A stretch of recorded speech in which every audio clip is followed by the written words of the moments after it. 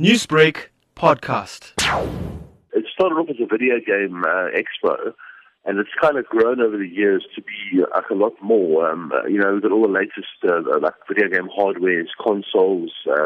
We've got cosplay, esports, like locally developed games happening. So the show's grown and evolved over the years into becoming like a big spectacle. South Africa does boast a large fan base of gaming and comic fans. What are some of the things at this year's Rage that will thrill enthusiasts? The nice thing about Rage is that every year it's a different show entirely, because the whole industry changes every single year. So you won't find the same games, same hardware.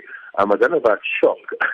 It certainly will thrill them. A lot of guys, people come to the show, they see a lot of new products and games and everything, and that's rather exciting. We've also got robotics there, Lego robotics competition happening, which is quite exciting.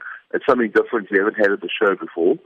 And there are going to be esports competitions as well for where people can win a lot of money and they can spectate those. What are some of the new or innovative things that gaming fans can expect at Rage this year?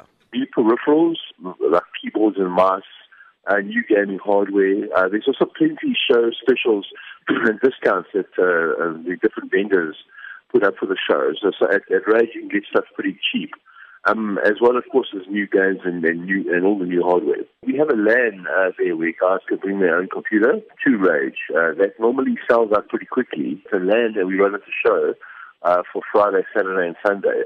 And at the LAN, everybody connects to the same network and they play games against each other online with their friends at home. That's sort of thing. It's a lot of fun. It's sort of a tradition at the show, and it's pretty well supported and very popular. We're expecting around about 40,000 people over the weekend. If you want to get tickets, you can go to our website. It's rageexpo.co.za. And there's a big buy tickets here button. You just click on there, it'll take you through the system, and you can get tickets for the event. Newsbreak, Lotus FM, powered by SABC News.